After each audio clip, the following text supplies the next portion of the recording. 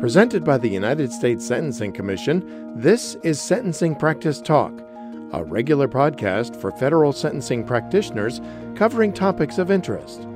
Here are your hosts, Ebisebe Yisa and Krista Rubin. All right, Krista, so we spent a lot of time talking about force, and I think you mentioned force is not the only clause, right? That's right. We're not done. So maybe we should just give a little refresher on what the enumerated offenses are in the enumerated clauses. Absolutely. So in the ACCA statute, in the definition of violent felony, there's a short list of enumerated offenses, and they are burglary, arson, extortion, or use of explosives. Right.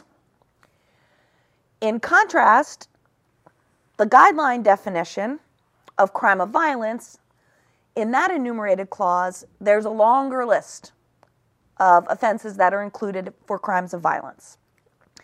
And they are murder, manslaughter, kidnapping, aggravated assault, forcible sex offenses, robbery, arson, extortion, or involves use of explosives. Right. And I think we mentioned before, does not list burglary. That's right. So I think, and tell me if you get these calls sometimes too. I get these calls on the helpline where they say, all right, I see the word kidnapping in the definition for crime of violence. My defendant has a prior conviction for kidnapping. Please tell me I'm done. And we say, no, you are not done. You're not done. Because titles don't matter. Right. And I think it's important to remember, just like the force and force clause means something specific, these these titles, this burglary, this arson, this extortion, they mean something too. Right. Right? And again, remember, we're doing like elements to elements. So it's not enough just to look at titles. That's right.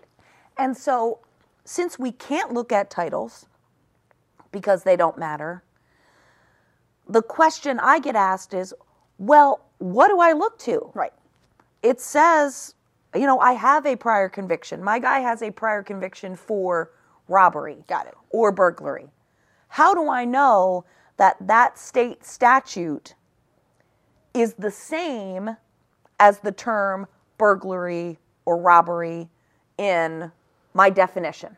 Right. And I think to answer that question, we got to keep going back to the beginning, right? Because Taylor not only started us down this path of the categorical approach, right? Taylor, the case we talked about back in episode 1. But Taylor actually explained to us how we define these words, this murder, this forcible sex offense, this robbery, right? These definitions. And what Taylor said is, look, at least in ACCA, which is the statute that Taylor was looking at, the word burglary and then arson and extortion, that refers to a generic definition of burglary, right? So think about it. How Massachusetts defined burglary is maybe different than how Maryland defines burglary. Could be different from how Mississippi defines burglary. Maybe they don't even call it burglary. Maybe they call it like breaking and entering. Right. And so the Supreme Court said, look, Congress could not possibly have wanted us to take into account all the different ways that the states define their statutes, right? So for purposes of ACCA, at least, Taylor said, we're going to look to the generic definition. Okay. And so when we are looking at a generic definition, where do we find those? So there's a few places to find them. And I always start with the Model Penal Code, right? Lists the generic definitions for burglary. For example, it defines, in fact, in Taylor, it said burglary is the unlawful or privileged entry to a building or structure with the intent to commit a crime. Okay. So that's generic. That's a generic burglary. And you can find that in the Model Penal Code. And the Model Penal Code you can find on Westlaw, right? Or you can even Google it.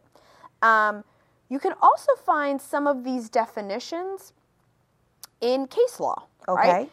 Some circuits have created like in the Fourth Circuit has created a generic definition of kidnapping, for example, right? So it may be that your circuit has created some generic definitions. Okay.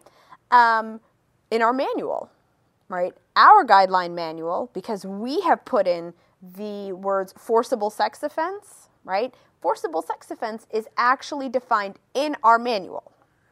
And so in these generic definitions, then, what you're telling me is what we have to do is we, again, start with our statute of conviction, Yep. look at the elements of that statute, and see if those elements meet that generic definition. Right? Because we're doing an element-to-element comparison, so you've got your prior conviction, Right. and then you're going to look up the generic, in your case, burglary, let's just say. You're going Okay. to look up the generic definition for burglary, and you're going to see whether they match, right? Do they criminalize the same thing? Similarly, we call something a forcible sex offense, right? Right. In our guidelines. That's a crime of violence. What if you've got... Most states don't have a crime called forcible sex offense, right? They've got statutory rape, they've got abuse of a minor, they've got rape, they've got sexual assault. If you've got one of those, right, and you want to figure out if it's a forcible sex offense, you print out your prior conviction, you go to the application notes for 4B1.2 that lists forcible sex offense and compare it, right? Okay. Elements to elements, right? So don't get caught up with titles, is Right. what I'm saying.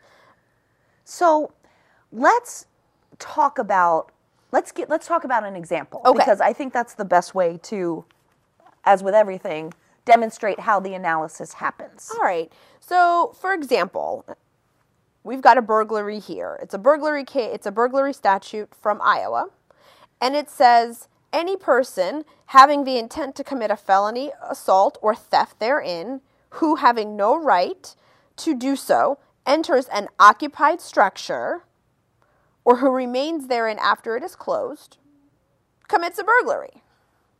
Okay? All right. So I printed that out. That's my prior conviction. And I'm trying to compare that to... The generic definition. Right. So I go to the Model Penal Code, or I go to Taylor. Because it's in there. Taylor definition is still good. Taylor definition says a burglary is the unlawful entry, right, into a building or structure without the right to do so, with the intent to commit a crime. So we just look to see, are these the same? They sound the same. They do. The only issue I can see is this issue of occupied structure, right? Because I see the word structure, but in fact, occupied structure means a whole bunch of different things, right? If you keep looking at the definition, occupied structure includes, yes, buildings and structures, but also things like cars and boats, right? So some of it's the same, some of it is not, but at least I've started down the path of my analysis, right? I printed out the generic burglary, I printed out my prior conviction, now I'm doing a comparison. Okay. So, we know now that Iowa burglary has, its occupied structure means buildings, structures, shed, house, car, boat. Mm-hmm. How do we know? How do we know if that's what the generic definition in Taylor or in the Model Penal Code for burglary is asking for? And Krista, I think you've hit on a nice segue into our next episode, but let me just say this, that up until now, right, the cases we've been using have been like pretty straightforward statutes. Right. Like, resisting arrest, unlawfully resisting arrest, right? Robbing somebody, a battery, for example, right? They just say, don't batter, don't resist arrest. These are straightforward, right? And so it's pretty easy to like look up the elements and then do a comparison. I think your question sort of entails this other thing about like, sometimes they're a little bit more complex. Yeah. Like sometimes there's different victims. Sometimes there's different places you can burglarize. Right. Right? Like in the statute I just read to you. Sometimes they have different penalties. And those types of statutes, right, where there's options, where there's an or, where there's things written in the disjunctive, you can do it this way or this way, right?